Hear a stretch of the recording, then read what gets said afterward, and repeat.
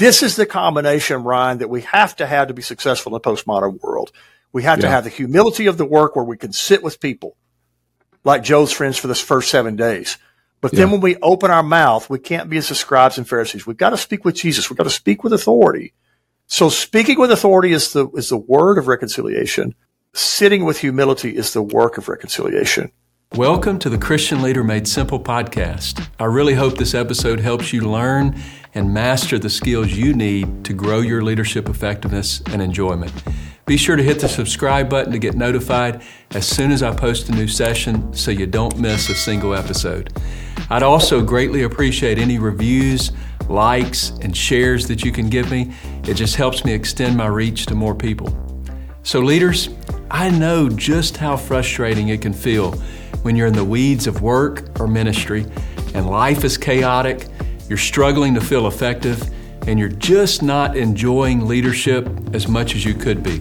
And so to help you, after many years of leadership and executive coaching, I've developed a framework called the Christian Leader Blueprint that'll guide you to find clarity in your life and leadership. It'll help you gain a better rhythm of life. It'll help you see yourself more clearly, to leverage your strengths, and you'll produce more productive relationships. It's a step-by-step guide to leadership transformation. And I have that in two formats now. I have a free short guide that you can find on ryanfranklin.org, and I have a book, The Christian Leader Blueprint. And you can find that in any format, including an audiobook, wherever you buy your books. I have a few more things on my website that you may be interested in, so just head on over to ryanfranklin.org and check it all out. And now, let's get to our session. I'm excited today to have on the podcast a friend of mine, Dr. Clay Jackson. And I want to start by telling you a little bit about Dr. Jackson. He is a clinical assistant professor of family medicine and psychiatry at the University of Tennessee College of Medicine in Memphis, Tennessee, where he maintains a private practice in family medicine. He also has a ton of other degrees and certification. This man wears a ton of hats in the medical world. But in addition to his practice in medicine, he has done missions work in Great Britain and a variety of roles in ministry. But currently, he and his wife, Jana, are planning a church in Arlington, Tennessee. And Dr. Jackson, I'm not sure how in the world you have time to do all the things that you do, but you seem to do them with excellence and with health. And I'm so glad that you've taken the time to be on the Christian Leader Made Simple podcast today. So welcome to the podcast. Thank you so much, Ryan.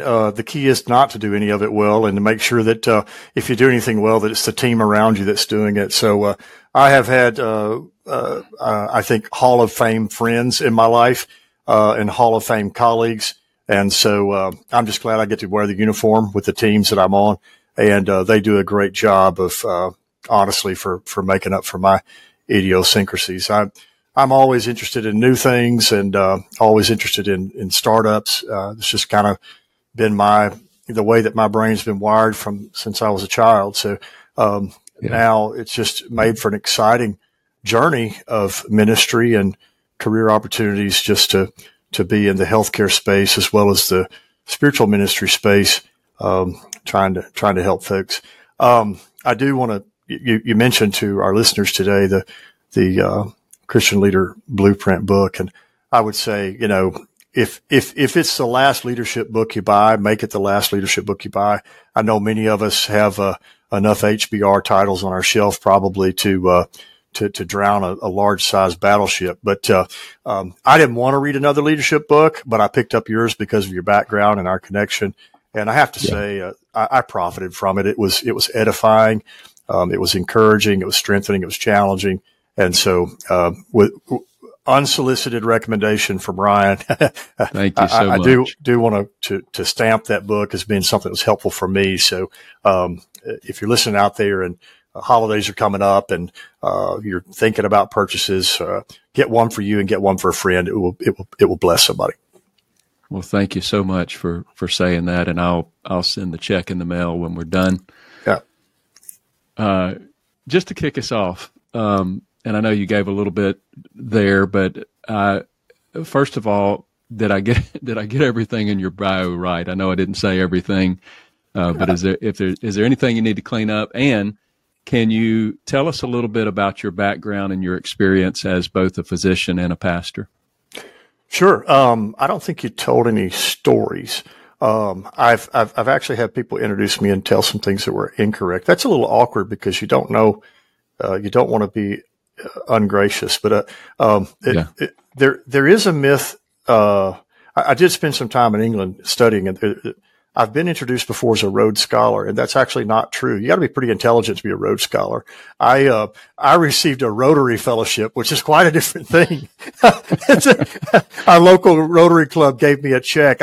I can't believe this. It was 1993. I was a young 21-year-old person with a wide open opportunity and not a lot of wisdom. But they handed me a check for $13,000 and said, come back in a year and tell us what you've done. It was personally addressed to me. No accountability whatsoever. I can't believe it. This would never happen today. But that was my fellowship. It was not a Rhodes Scholarship. So God bless the good, businessmen of Jackson, Tennessee. So, let's see, background. I was raised in West Tennessee. Still live there. I've lived in Memphis for the Memphis metro area for the last 30 years. I have difficult to remember a time when I did not love the Lord, and began attempting to serve His church at an early age, probably too early. We were a small church and I was willing to volunteer. So God knows what they were thinking, but they needed all hands on deck. And so I just kind of tried to help out where I could. In college, I was a youth minister, very gracious pastor, allowed me to learn a lot, make a lot of mistakes as a youth minister. Then went on to study theology at a graduate level, overseas, did an AIM appointment there, and then came back to the States for medical school.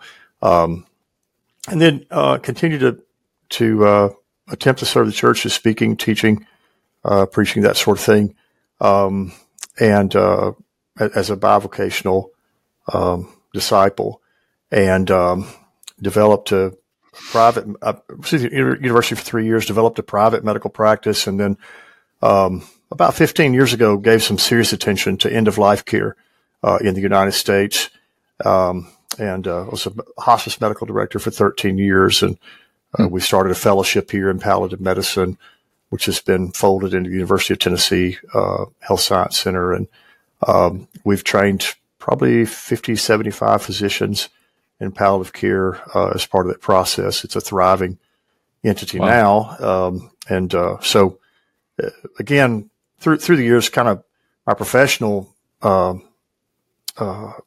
bent has been toward getting something from ground zero probably up to the functional range or 80% range, if you can think about it that way. I'm not a good iterative quality manager. I'm not great at taking things from 80 to 98% efficiency. And I'm certainly lost when it comes to that 98 to 99.9. You know, I'd make a terrible airline CEO because planes would be falling out of the sky from time to time. But, you know, if you found me in the motorcycle shop or the bicycle shop of the Wright brothers, that's kind of what I like. I enjoy thinking about what's possible. And, you know, brief flights of fancy, more my speed. So, and then, Jan and I, were married, about 6 years ago, and I wanted to plant a church in the town, where I lived. And, then when we became a couple, that dream, became a reality. We had an opportunity to do that, to plant a church. And so now, we just celebrated our fourth anniversary of a church plant here in Arlington, Tennessee. And, that honestly has been the most, fulfilling role outside the home that I've had, and never felt more connected to a community and to a group of people. And, it's just a really wonderful experience. And, I hope that I've learned from the mentors through the years, enough. I look back 10 years or so ago and think, oh, wow, there's a lot I didn't know. And maybe I'll do that in 10 years, but I feel like I want to thank all the people that sort of, helped to polish off some of the rough edges that I had, because, certainly now in frontline pastoring and church planting, nobody cares. Nobody cares what your CV is. They just want to know if you'll be there when their mom is sick, or if you'll be there when they're having challenges at work, or when they're trying to learn the gospel. So it's a wonderful opportunity. Right. I'm so grateful for it. Well, tremendous. Well, I asked you to come on today because I want to talk about mental health challenges. And so to start us off, just to kind of jump into the conversation, what is mental health, and what are some common mental health challenges that leaders, especially pastors, and I really would like for us to kind of key in to pastors today, because I think we have a unique opportunity with you being a physician and a pastor. You understand, you have empathy, you work a secular job, but you also can have empathy for the pastor out there as well. So we've got a unique opportunity here. But what's some challenges that you see pastors facing today as they're struggling to juggle ministry, work, and family, and just sort of define mental health for us, if you don't mind?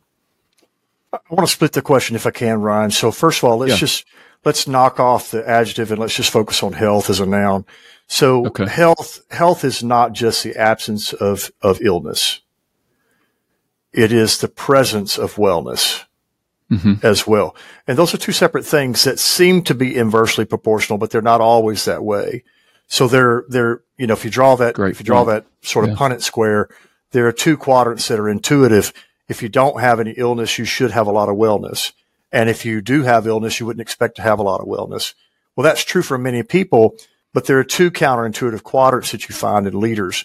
There are people who are just languishers. They neither have a lot of wellness or illness. There's not a lot wrong with them, but they're fairly dissatisfied, dyspeptic people. And those are not, we have to have grace, and you have to have, a Christ-like character to be empathetic and sympathetic with those people sometimes, because they're not, those are not people we write books about. We don't necessarily admire those people, but they're created in the image of God, and there may be reasons for that. Then there are the people that we all love and to be around, and they're the resilient people. They have a lot of wellness and they have a lot of illness. I have stage 4 cancer patients that are cooking for their family. They're taking care of their kids. They're working. I have people, I don't want to take too much pain medicine because I got to work today. What do you do? Oh, I'm an accountant with a Fortune 500 company. It's just crazy things. And they're in the middle of chemo, staggering their chemo schedule around their work schedule. Is resilient people who sort of weeble wobble. You're probably too young to remember those toys. You knock it down, it bounces back up. Actually, I do remember those toys. Resilient people tend to be like that. And just an aside, I think as pastors or Christian leaders of any type, we can really overestimate our resiliency because we are hopefully in tune with the Holy Spirit, which is inexhaustible in His resources. We, however, are human, and no matter how spiritual we are, we inhabit a fleshly body, and so we do not have inexhaustible resources. I think that confusion is the root cause of most burnout challenges in pastoral ministry and in Christian leadership. That confusion between what is our role and what is the divine role. What are our resources? What are the divine resources? What our relationship does versus what the divine relationship does. I think representing God is one thing, but substituting for God is quite a different thing. And honestly, as pastors, we're very prone to try to substitute God for God rather than representing God. And so it's a fine line, and we really have to be spiritual to do that. Most of us in Christian leadership don't have to be spiritual to love people. We don't have to be spiritual for most people. We don't have to be spiritual to seek affirmation from them. We don't have to be spiritual to have empathy for them or love for them, because we're kind of wired that way. We've got, affirmation, acceptance junkies, and we want to be around people most of the time.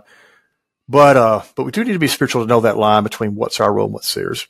So let's back up a minute and address the second part of your question. What's mental health? If mental health is not only the absence of mental illness, but the presence of mental wellness, let's explode the Cartesian myth of mind-body duality. With due respect to Rene Descartes and his, cogito ergo sum, I think, therefore I am, the body separate from the mind. It's sort of an Enlightenment type, Renaissance type dusting off of the Gnostic division, the Greek division between mind and body. It's given us 500 years of tremendous technological abilities. And, we have these podcasts now because of Rene Descartes and the Renaissance. Hallelujah. Great science. Not really great philosophy when it comes to what really constitutes a human being. The Greek conception of the separation of mind and body is not the Hebrew conception. The Hebrews recognize sort of this 8-inch thing called the neck that connects the head to the body. And mental health is a part of physical health. Physical health is part of mental health. There are strong studies that show that there's a dose-response relationship between physical exercise and mental health. That physical exercise itself is as good as a standard randomized controlled trial proven antidepressant, such as specific studies, sertraline, an FDA-approved product for depression. So just for clarification here, you're saying that that essentially you can't separate mental and physical health. It's all in one pile, basically. You can, but it leads to errors. Now we can, a rudder has a different role than a hull, has a different role than a deck, has a different role than a boiler room. It makes the boat. But if you try to separate those on the ship, they're all part of the ship. And so, yes, our thoughts are separate from our movements. Our movements are separate from our souls. Can I dig in just a little bit there? Because I hear, just for the sake of our audience, you hear things about mental health and you hear things about emotional health. Is there a difference? Sure. Our emotions. So if you think about mental health, you're thinking about cognition, which is thought, behavior, which is action, and affect, which is feeling. So I think, I feel, I act. Mm-hmm. And those are all part of mental health. Let's just imagine schizophrenia. In schizophrenia, literally divided brain, my thoughts are disorganized and they are out of touch with the reality that most of us recognize. My behaviors may be odd. I may pace. I may have specific movements that I do, and then I may feel agitated. And those are all part of schizophrenia. But, my emotional health really looks at my feelings, but there's behavior and cognition as part of that as well. So easy way to remember that's ABC, affect, behavior, cognition. Those are the 3 cornerstones of what we think about of mental health when we're describing a specific diagnosis or recovery therefrom. Makes sense. So with all of that said, when and let's just again consider the pastor, that probably is a little bit thinks he's too resilient, or he's very resilient, or his mental concept of that is much greater than it should be, who puts a lot of things on himself, wears a lot of hats, doesn't take care of himself the way that he or she would need to. What are some early symptoms of a person that may be struggling with mental health issues? Well, I was challenged by a question in your book. You said, go around to your team and say, what negative characteristics do I, and I'm paraphrasing here. I'm not phrasing as well as you did, but go around to your team and your family and say, hey, what does it look like when I'm hungry or I'm tired or I'm, not at my best? That's an easy way to ask about negative traits, because you don't want to just walk up to somebody and say, what's bad about me? That sounds awful. But, let's call it hanger or hangry, and that kind of excuses a behavior. What do I look like then? Yeah. And I had to answer that question honestly for myself. And so I found that, in working that as a mental exercise for me is sort of, irritability and being short with people and not really listening, but kind of being snappy. And I have a tendency to do that when I'm not at my best, or if I'm hurried, or if I'm trying to get to an appointment, or if I'm stressed out. Well, that's on a continuum with burnout that says I'm done. And the extreme example. Can I just butt in there just a little bit? Some of that could be just your hardwire as, the way that you've been raised to react to when you're tired and stressed, you get moody. When you're tired and stressed, you get a little more passive aggressive because maybe your mother or your father did it that way. So I think when we see those behaviors begin to those thoughts, feelings, and behaviors begin to rise to the top, that's an early indication that we're not at our best. So sort of our hardwire comes to the surface a little bit more prominent, and those negative hardwires. Absolutely. I think that's if we're talking about a continuum here between high performance in every level, but then there's sort of, engine light comes on, or you hear something funny in the tires, if I could use that motoring analogy, high performance, but there's some warning signals, all the way to burnout, which is, you're on the side of the road and the engine is smoking and you're not sure what happened, versus, the extreme of burnout it can be suicide, which is I'm done with life. I'm done with existence, and, or at least in this realm. And so, I think that's important. Now, I do want to separate, because we're using some terms, lay terms here a little loosely. Burnout, which, we're talking about mental health, mental wellness. Wellness is an opposite of burnout. Wellness is an opposite of mental illness. They're not the same thing. Depression and burnout, they're different things. And the key distinction is, with burnout, it's localized to work. And that can be calling. Now, with pastors, that can get a little tricky because, your life seems to be the ministry, because it's part of discipleship. Right. But disciple making is part of discipleship. But with burnout, it is, it's not global. I can have joy in other areas. I can enjoy other things. I can enjoy the kids, the grandkids, a good meal. I can enjoy sexual relationship. I can enjoy social relationships. But my work relationships are skewed because it's localized to work. So the three core components of burnout would be sort of depersonalization. So you're checking out. You're not really you at work. A lack of emotional fulfillment at work, and then a sense of detachment. So those are three things that are associated with burnout.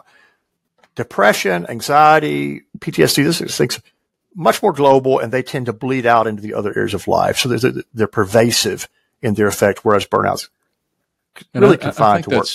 I love the way that you brought that out, because many times the resilient pastor is in a phase of burnout. A lot of times they're not facing clinical depression but sometimes it could ooze into that. And so knowing the signs and I think you hit the nail on the head, with burnout, it's going to be isolated a lot of times to the work environment. And for a pastor, it would be, at the church, but go ahead.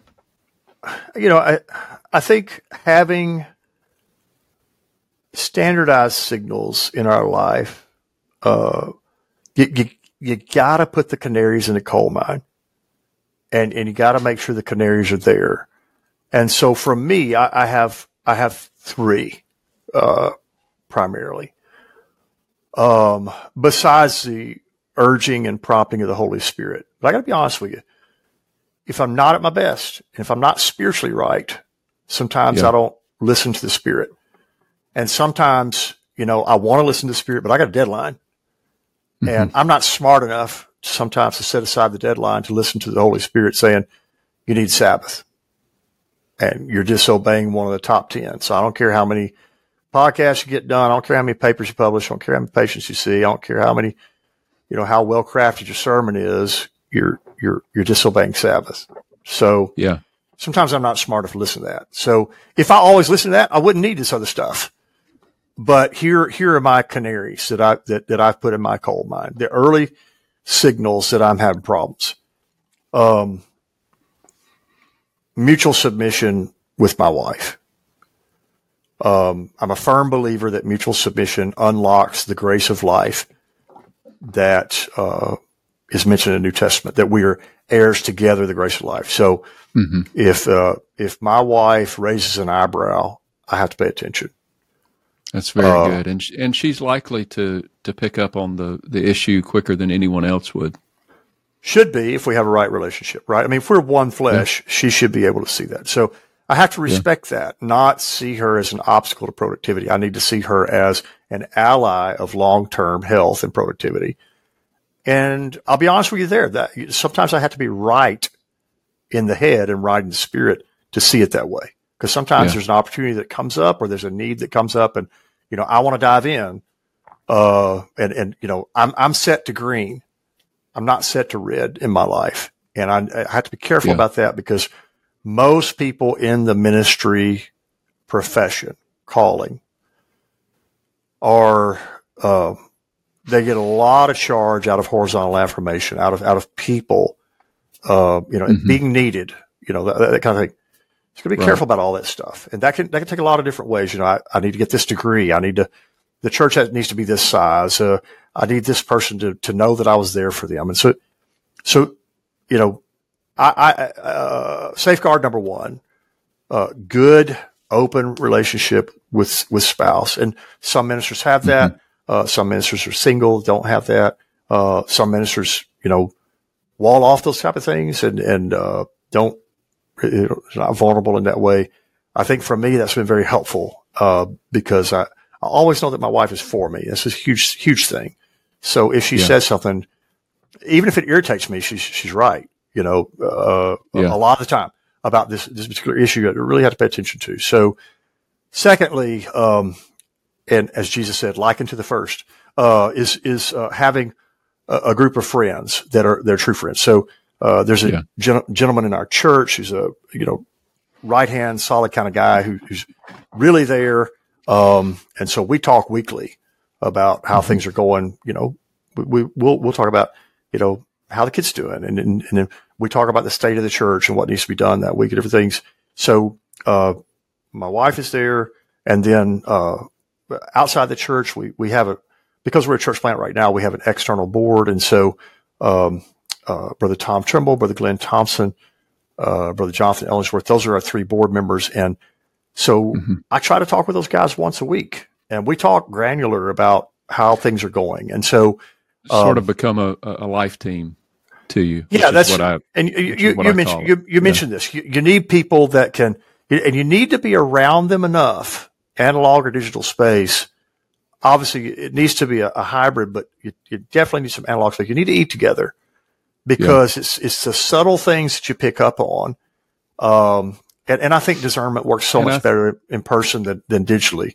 That when you're not right, they can tell and they can challenge you and say, "Hey, are you okay? Are you get enough rest?" You do that sort of thing. And so having those two areas is good. Then I've got a third, but you got a question. Well, I was just gonna say, even a Zoom call is 10 times better than a phone call. So a lot of my life team members are around the country in different areas. So if we jump on a Zoom call, I can see their facial expressions. I can read their body language. There's a difference. Now, in person is, I would say, is like eating a steak, and a Zoom call is like eating a hamburger. They're both nourishing. They're good. Yeah, they're good. I think the Zoom or Teams for the Microsoft junkies out there, it gives us a nonverbal. That opens up about 9 times the communicative capacity.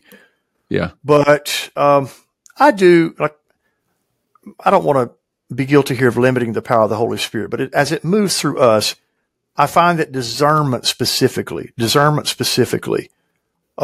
is much easier in analog space. That there's something about us as humans that being in the atmosphere and just kind of feeling the room, it's a little different.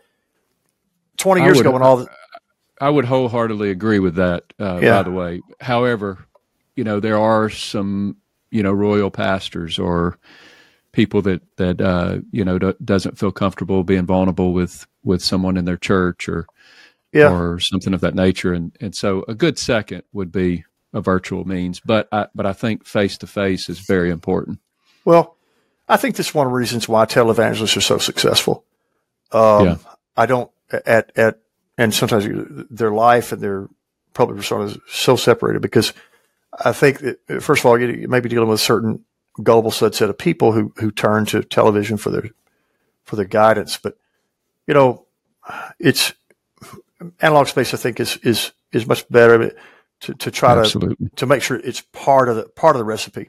Thirdly, so those are both people oriented, relationally oriented. Take a lot of time, lot of time to develop that vulnerability and trust. But it's critical to mental health in the home and outside the home. Yes. Yeah. Place marker at that. We'll get to it in just a moment. I also use a tool which you can use today, and you don't need a best friend for this. So it's called the WHO5, WHO5. So WHO-5 wellness scale. It was developed by psychiatry department, and it's a 25-point scale for resiliency. And I take the WHO5 about every 6 weeks. And if my score is below 20, I don't take on any new projects. Is there a particular website you take that on? Yeah, Google. just Google. It's in the public domain. You can get a PDF in 2 seconds. Gotcha. So I make my fellows take that. Ministry team colleagues take that. I take it, and see, my challenge is I always want to do new things. I always want to say yes. I don't like to disappoint people. I don't like to say no. I'm a conflict avoider, 30-year recovering conflict avoidance person. So I need the WHO5 to tell me when I'm doing too much. And that's kind of my internal odometer. And my red zone is when I get below 20. And so, if you called and said POA's doing a leadership thing on mental health and we want you to do a 6-week series and, we really want you to do that, which, whatever. It's a wonderful opportunity. But if my score's 18, I'm telling you no. Or I'm hitting pause and saying maybe later, because I've learned that below that number, I start to miss deadlines. I start to not keep commitments. I start to be short with people that matter to me. And so for me, and that number 20 is not magic. I made it up for me, but it's just based on my historical average. I'll typically run a 21 to 24 on that scale because I'm typically, at least by that scale, pretty resilient. But if I start running low, then I just change things up and I hit pause on everything. And I righty-tighty on the intake valve because I'm getting in dangerous territory for me. I think it's very important that you have something to kind of judge yourself on. And I love the 3 components there, the combination of the 3 components, your spouse, your life team, so to speak, and then an actual assessment that would be very helpful to kind of evaluate. And I think, it's, especially for people like me, for instance, that loves assessments. I love assessments. I even have one free on my website, by the way, a free Christian leader self-assessment. But, there's something about that will just kind of put a mirror in your face and tell you, hey, you need to perk up and pay attention to this particular thing. So that's the resiliency side. That's the wellness side. Let's talk about the illness side. And there's an assessment there as well. So when we're talking about anxiety, there's an assessment called GAD-7, GAD-7. And if we're talking about depression, there's an assessment called PHQ-9, PHQ-9. These are in the public domain. They're totally available. PHQ-9 and GAD-7 were developed by Kurt Kroenke, a colleague out of Indiana, primary care. These are incredible tools for showing you. They're both 2-week look backs. The WHO5 is a 2-week look back. So, if you had a bad day and spilled bagel sauce on your pants or your skirt, it doesn't, it's a 2-week look back. So you get an average. And, these are really great tools for helping you, to say, hey, maybe I do need some help, or maybe I need to talk to somebody, be that the primary care physician or a counselor or somebody about, hey, I'm not doing very well here. I need to think about these things. So before we continue on with the podcast, this episode is brought to you by Christian Leader Community Coaching. Are you a Christian leader experiencing low productivity or a chaotic lifestyle? And maybe you're overwhelmed and just unsure of what it's going to take to create growth in your life? And so I want to introduce to you our Christian Leader Community Coaching Program. Through our step-by-step framework, you're going to discover a better rhythm of life. You'll see yourself more clearly, leverage your strengths, and build more productive relationships. With our full archive of courses, our supportive community of peers, a powerful leadership assessment to get you quickly focused. We also have live community coaching and so much more. And I've personally seen its huge impact with leaders from all over the world, experiencing laser-focused growth in their lives. And now, through this community, this experience is open to you. And we want to help you implement these simple frameworks and then celebrate with you as you experience significant results in your life. Don't wait any longer. Go to ryanfranklin.org and join the Christian Leader Community Coaching today. And I look forward to seeing you inside the community. Now back to our podcast. So let's go there. Many times there's a stigma associated with mental health, and I think even society as a whole has sort of come a long ways on the acceptance of this. Even the church has come a long ways on the acceptance of this in the last number of years. But why do you think there's a stigma, especially within faith communities, church communities? Well, so again, I want to unpack that with the mental and the physical. So, you're probably old enough to remember a time when preachers would need to make comments in the front of the pulpit like, I don't have anything against doctors. Because in the Oneness Apostolic community and within other allied people of professing Christianity, such as evangelical community, the fundamentalist community, the holiness community, some of these that are cousins, if not brothers, in terms of our sort of thinking and background. A huge emphasis on faith, healing, and the supernatural. I still pray for supernatural healing every Sunday. There's a bottle of oil beside our pulpit. And we will, we have prayer every Sunday for the sick, and we pray through the week for the sick. I don't see those as being competing. For me, those are complementary approaches to how God heals. And so, there's healing that's understood and instantaneous. We call that surgery. There's healing that is not understood and instantaneous. We call that a miracle. There's healing that is understood and gradual. We call that medicine. Or a cut on my finger that doesn't cause gangrene and cause me to lose my finger. Well, that's an illustration of the glory and grace of God. Versus, Neosporin, which is an illustration of the ingenuity of man, as an expression of the glory and grace of God. So James 1:17 makes this very plain for me. And this is people talk about life text or whatever. This is a revelatory text for me that really informs all of my work in this area. And discipleship in this area. That is, every good and perfect gift comes down from the Father of lights, in whom there's no variableness or shadow of being, or shadow of turning. So if there's if chemotherapy heals cancer, that comes from God. Period. It may move through a doctor, a nurse, or an IV tubing, but healing comes from God. Period. End of story. Full stop. Yeah.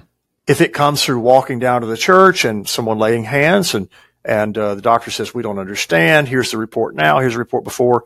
And I've seen both of those. We have 2 humans right now in our church, 2 people that came out of my oncology practice, out of the palliative care practice, that had advanced cancer who are now cancer-free.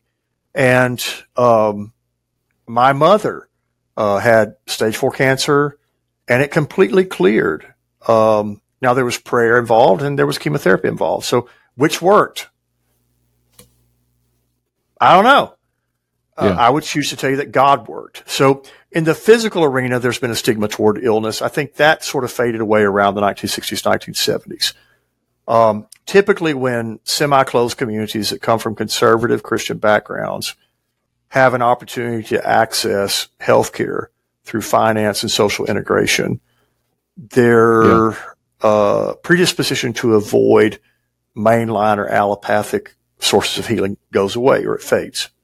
They may maintain the belief in supernatural healing, which we have as Oneness people, but you don't have a whole lot of people bashing people for taking an aspirin now. Versus, 1930, 1940s issue.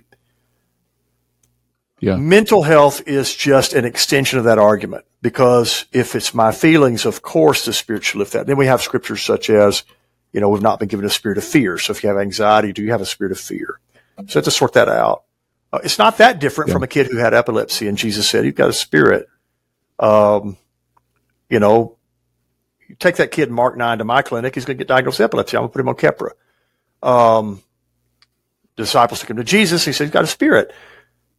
Both things can be true. Look at the text carefully. I think it's Luke who says that Jesus cast out the spirit and healed the boy. There was a spiritual issue that was taking advantage of a physical diathesis, a physical weakness. And this is what Satan does all the time. He's a predator. He takes advantage of weakness. Predators don't attack strength. They attack weakness. So this is true in the physical. It's true in the mental. We may have diabetes and have high and low blood sugar, and then our moods begin to track this, and we think, well, I'm a failure because I haven't exercised enough, or I have bad genes. I didn't choose my parents right. Satan loves to attack us through weaknesses that we have, whether they're genetic, whether they're social, whether they're personality. This is same in mental health. And I think the church is doing better. When I survey Christian leaders, what I find within the apostolic community, what I find is people say on this continuum of stigma versus privilege. See, in a postmodern world now, we've got theologians such as Jessica Koblantz, and I love Jessica. She's writing from a Catholic background. We've interacted. I have no stones to throw at her, but I strongly disagree with her stance, which is we can't say anything of meaning to the person who's suffering. We have to privilege their voice, and we listen to them. We don't have anything to offer them. We may construct theology that they can choose from, but we can't give them any guidance as to anything regarding meaning and their experience because we're not experiencing suffering as they are. Yeah. I think that's taking it too far. So stigma versus privilege. Every time I survey oneness leaders, they say we're moving away from stigma toward privilege. But I say we can only move too far because Jessica, in her book, Dust in the Blood, pretty much argues that we need to privilege the voices of suffering over the voice of the gospel. And it's my phrase, not hers. I can't go there. The text is the text. Hope is hope. It needs to be applied skillfully. You know, the word is a scalpel, and a fool with a scalpel will cause you to bleed to death. So just because you're performing surgery doesn't mean you're authorized or skillful. You know, you can be a butcher and a hack and call yourself a minister. Job's friends proved that. They had bad theology. Their problem wasn't they talked. The problem was what they said when they talked. God didn't criticize them for speaking to Job. He criticized them for what they said. So I think we're moving away from stigma, but I think we don't need to take it all the way to privilege where, okay, you've suffered something, therefore you tell us what to do. I think it needs to be, I like to think about the road of reconciliation, the road of restoration, the road of healing. And to me, that road has two lanes. And there's Paul in 2 Corinthians 5, which, you know, I think is the hinge of the New Testament, 5:17 through 21. We've been changed, so now we get to see others changed through our work. Yeah. And Paul says we have the word of reconciliation and we have the ministry of reconciliation. So I think there's the work of reconciliation or healing, and I think there's the word. And we love the word. We love to speak with authority. You're going to be healed. I speak against depression. I speak against anxiety. I take authority. And so we speak with authority. So we're not Jessica, who's privileging the voices of suffering. We're privileging their experience, but we're privileging the voice of the gospel. So we speak with authority. Hallelujah. But we have to work with humility. And this is the combination, Ryan, that we have to be successful in the postmodern world. We have to have the humility of the work where we can sit with people like Joe's friends for this first 7 days. But then when we open our mouth, we can't be as the scribes and Pharisees. We've got to speak with Jesus. We've got to speak with authority. So speaking with authority is the word of reconciliation. Sitting with humility is the work of reconciliation. And there are precious few people that are equipped to do both. If we can master that lesson from our teacher, we have a tremendous opportunity because this world has never been more broken. People have never had more fractured relationships. People, we have 80 and 90% of our young generation are experiencing mental health challenges. Doesn't mean they all have a DSM-5 diagnosis or a psychiatric diagnosis, but it doesn't mean many of them have challenges. We've got a tremendous opportunity to minister healing, but to speak with authority, and we have to work with humility. And we have to hold those two counterintuitive methodologies or approaches in creative tension so that Christ can be glorified through us. Yeah, excuse me there. But I just to say, I love the balanced approach there, and thank you for that thorough answer.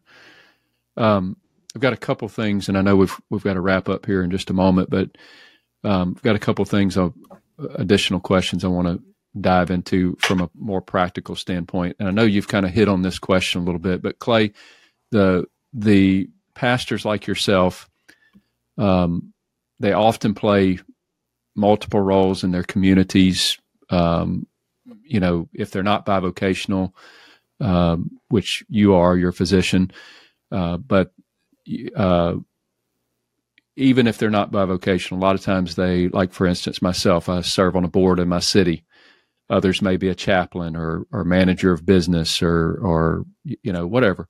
But all of this can become a lot to juggle. You're bivocational.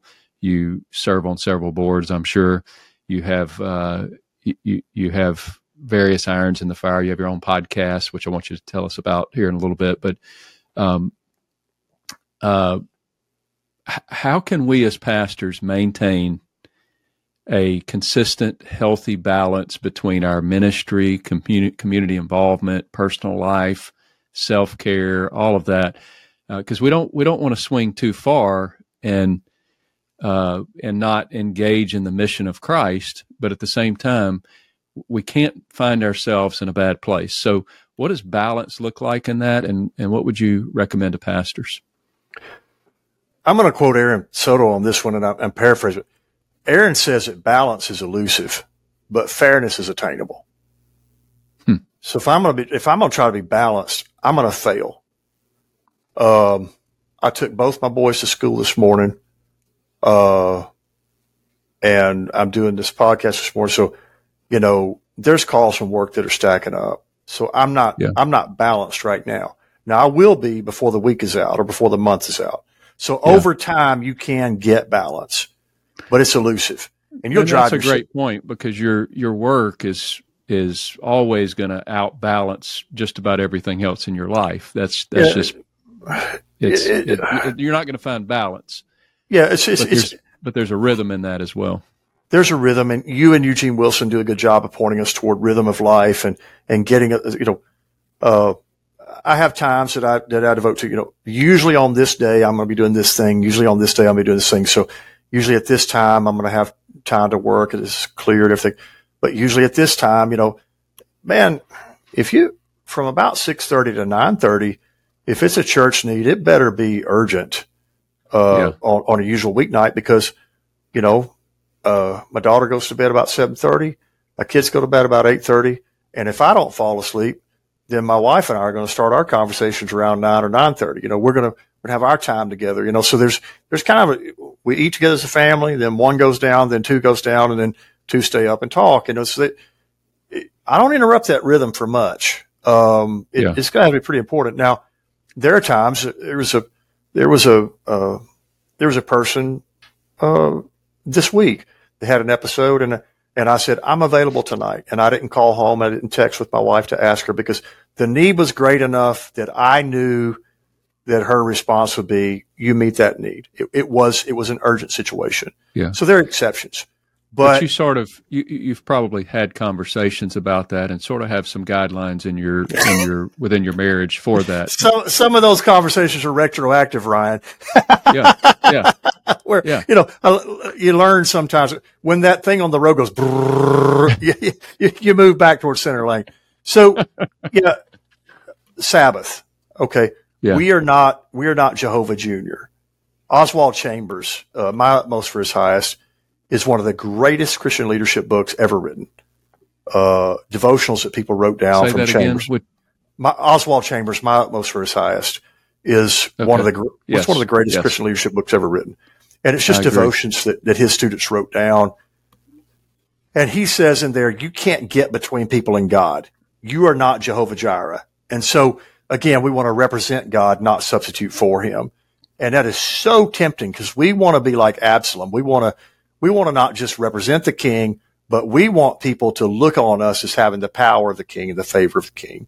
And so we're constantly, if we're not careful, if we're not spiritual, we begin to shift where people are dependent on us. He's a great guy. He's a great pastor. She's a great leader, rather than pointing to Christ. And part of pointing to Christ is, I can't meet your need right now. The first thing Adam sees is God resting. Mm-hmm. And so the first thing he learns from God is to rest. The Jewish week begins with rest. It doesn't end with rest. The Sabbath is not something you do on Saturday at the end of work. It's the beginning of the week, to begin with rest. And so that principle of Sabbath, the lack of observation of Sabbath is not efficiency and productivity. That's not what drives it. What drives the sin of ignoring Sabbath is idolatry. It is the belief that I'm enough. And whoever came up with that meme, "you are enough," needs to have the New Testament duct taped to their, to their calendar. I'll be kind, okay? To their day Easy timer. now. Easy now. Yeah. So it's critically important. This is one of those terms where I'm pointing at you, but the fingers are pointed directly back at me. We have to recognize that we're not enough. Human need is inexhaustible. Divine provision is inexhaustible. And we're right in the middle of that. But our challenge is we have to stay in the flow of his provision. We have to understand that we will never be enough. You never read enough books. You never preach enough sermons. You never make enough hospital calls. You never do enough counseling sessions. We have to tap people into the source.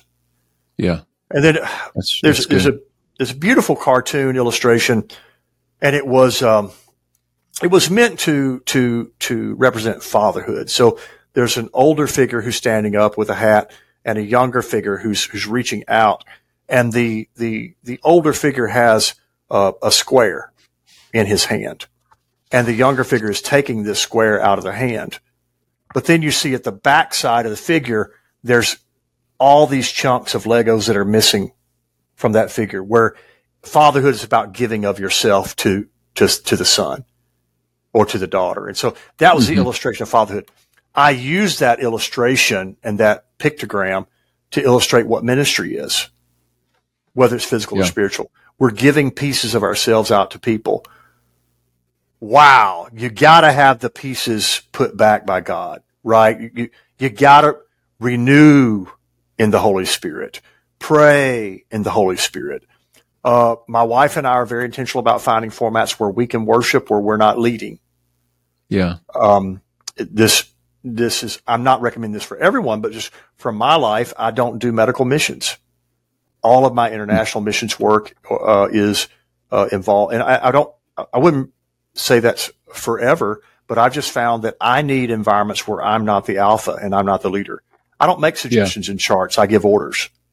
My life is built around, if I'm 45 minutes late, you think that I'm entitled to that. It's just, people give a lot of cultural respect to physicians. And so when I'm in a different environment, I want to be in a place where I'm in a following position or supporting position, or if I'm teaching, that at least people are very overtly giving the place to Christ as the leader. So I do a lot of physical ministry here, but I don't do medical missions work. And that's just for my life, because I need those times of Sabbath to be in a different position, in a different seat. So it's just one example of consistently reminding ourselves that I think if the only worship services you attend are ones where you're expected to lead or to serve, that can be unhealthy as well. You need environments where you can be replenished and restored, so there are plenty of places like conferences where you can do that. But I would say to the pastors who are pastoring it, what we would by any metric say is successful and thriving churches, be good to go and worship at another church that's maybe smaller, and just worship and experience God in a corporate setting without being in an alpha position or alpha chair that people in expectation. Obviously, there are no alphas and betas in Christ, but people, we consistently sort people according to their leadership structures and whether they're all of that. So I think it's very good for us to recognize with people, with others, that we're not the source. We're just a conduit of God's blessing at best. Yeah. So a person finds themselves in a terrible place. Now, I'm not talking a suicide place or anything like that. I'm talking severe burnout. It's a Monday morning. They just had a rejection. They preached their guts out on Sunday. They had a rejection on Sunday afternoon, and they're just in a terrible place on Monday morning. And what would you recommend for that person that's in that bad place? And I'm not just talking about maybe this is a lead up to that. It's not just the Sunday, but it's they've been in sort of a funk, so to speak, and Sunday just threw them over the edge. Pray, take a nap, and eat. First and foremost, yes. Yeah. So the angel says to Elijah, "Sleep and eat." Yeah. Right after they got through speaking in tongues and baptizing 3,000 people in Acts, they ate. And they had fellowship. So, reach out to the Lord, reach out to some trusted friends. This is from a book, Daniel Henderson. Mm-hmm. It's called The Glorious Finish. And, this is the best schema for avoiding ministerial failure that I've ever seen. And it starts with worship. The reason it's right here is it's at my desk. And once a week, twice, when I come into the office, I try to start with worship. Even before I open up the computer or the phone or start texting the absentees or whatever, I try to start with worship because, there's two pathways here. There's neglect. So worship leads to humility. Neglect of worship leads to self-reliance. And humility leads to authenticity. Self-reliance leads to professionalism. Authenticity leads to accountability. Professionalism leads to entitlement, compartmentalization, dissatisfaction, and dishonorable discharge. Accountability leads to integrity, joyful hope, and a glorious finish. Daniel, his Baptist pastor, he followed two spectacular forced resignations of megachurch pastors who had to give up their ministry because of a publicly identifiable inconsistency in their life that undermined public confidence. And Daniel had to clean up the mess twice. And in prayerful reflection of those experiences, Daniel came up with this schema for keeping us honest. And it starts with worship. My Lord, as apostolics, we ought to own that. That ought to be our bailiwick. That ought to be easy for us. Yeah. But I don't start my days at the office with worship, not the way I need to, not before Daniel told me to. So thank God for Daniel and thank God for his witness. And it's transformed how I try to start my day. And I need to do that at the office at the practice. I don't do it at the practice yet, so I need to do that. The book's called The Glorious Finish by Daniel Henderson. Don't buy one. Just don't buy one. Don't buy one. Buy 10 because you'll pass it out. It's phenomenal. It's phenomenal. I'll definitely pick that one up. So there it is. That's what you're looking for. Finish. Glorious Finish. All right. Well, when we should do a volume 2. We should do a volume 2. Too much to talk about. We're coming to a close here, but just out of curiosity, from your perspective as a physician, when should leaders, especially pastors, consider seeking professional help for their mental health, their emotional health, and how can they overcome the challenge to actually do that?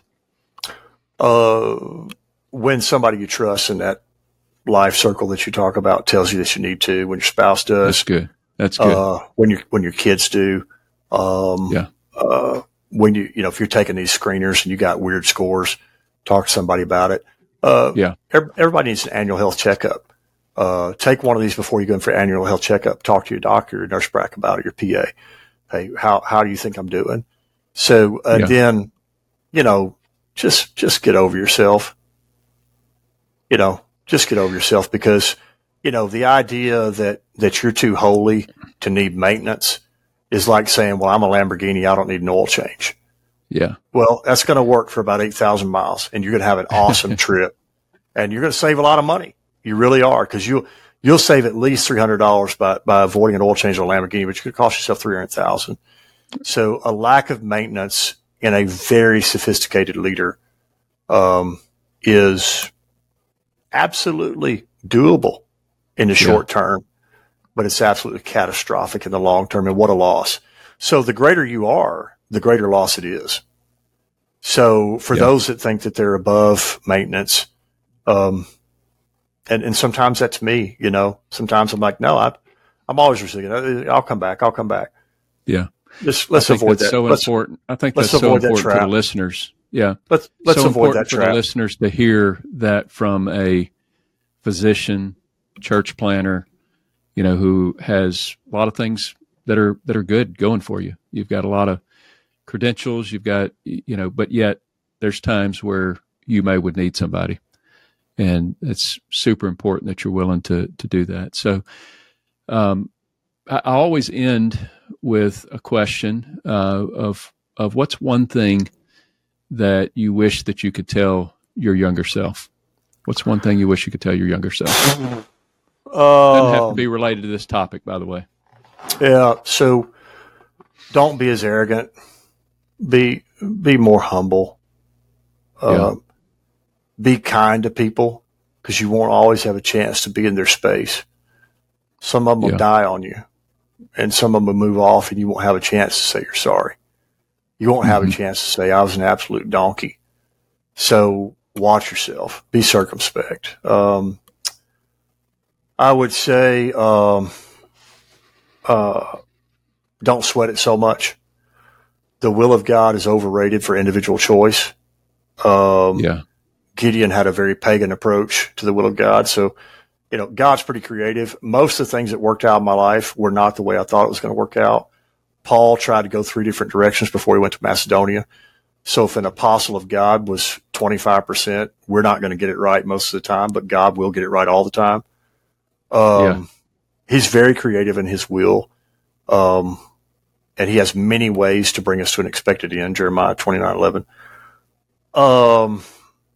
I would say be less dependent and seeking and desirous of affection and affirmation from others, and be more desirous of affection and affirmation from the Lord. Because horizontal affirmation is a trap. It's God-given, but every idol is a God-given gift elevated to the wrong place. And that's been a challenge for me. I've had to be spiritual to get that in the right place. And when I'm not spiritual, I put it in the wrong place again. And so there's too many things, I guess. But I guess one more thing is that when people declare themselves to you, believe them. Optimism is good, but romanticism doesn't have a reward. Believing the best about people is good in a ministry context. You need it. But if you believe it in the ministry context, there's a reward for that. Now, Jesus said you're going to strike out 75% of the time. You sow seed, only 1 out of 4 is good soil, but you get a 30, 60, and 100-fold return. So believing the best about people and seeing them in God's preferred future for them, if there's an anointed spirituality about that, it works because God backs it. If it's just you dreaming up and not, if people show you that they're going to be manipulative and hateful or something, I confuse those two sometimes because, again, I was trying to step in and seek that affirmation and affection and trying to want to be liked by everybody. And I was too conflict avoidant. I shouldn't be as conflict avoidant as I was. I missed some opportunities in life for having earlier wisdom. And so I pray that the Lord will help me because I don't want to continue to make those mistakes. I want to see things through His eyes and not through mine. Very good. Very good. Well, Dr. Jackson, this has been a tremendous conversation, and I just want to thank you so much for giving us your time today. It's been an honor to have you on, and we're definitely going to have a part 2 at some point in the near future. I would absolutely welcome that. Would love that. Would love that. Thank you for the opportunity today to speak with your broad collection of listeners and supporters. And so Godspeed in your ministry and all that you're doing. We appreciate you very much. So let me ask you this. If people want to connect with you in some way, where can they find you online? And tell us a little bit about the podcast that you do as well. So MyDoc Jackson, MYDOC Jackson on X, formerly known as Twitter. And then the podcast is just our church sermons. This has an intro and outro. That is Arlington United. You'll find it wherever you find your podcast. Arlington United. Welcome anybody to listen to that if they'd like. Okay. Well, I'll definitely put those links in the show notes. And so that concludes our show today. And if you're a new listener, be sure to subscribe wherever you listen to audio podcasts or on YouTube. And also, it would just make my day if you take a minute to rate the show and write a review on Apple Podcast or wherever you listen. My name is Ryan Franklin. Thank you so much for joining us on the Christian Leader Made Simple podcast.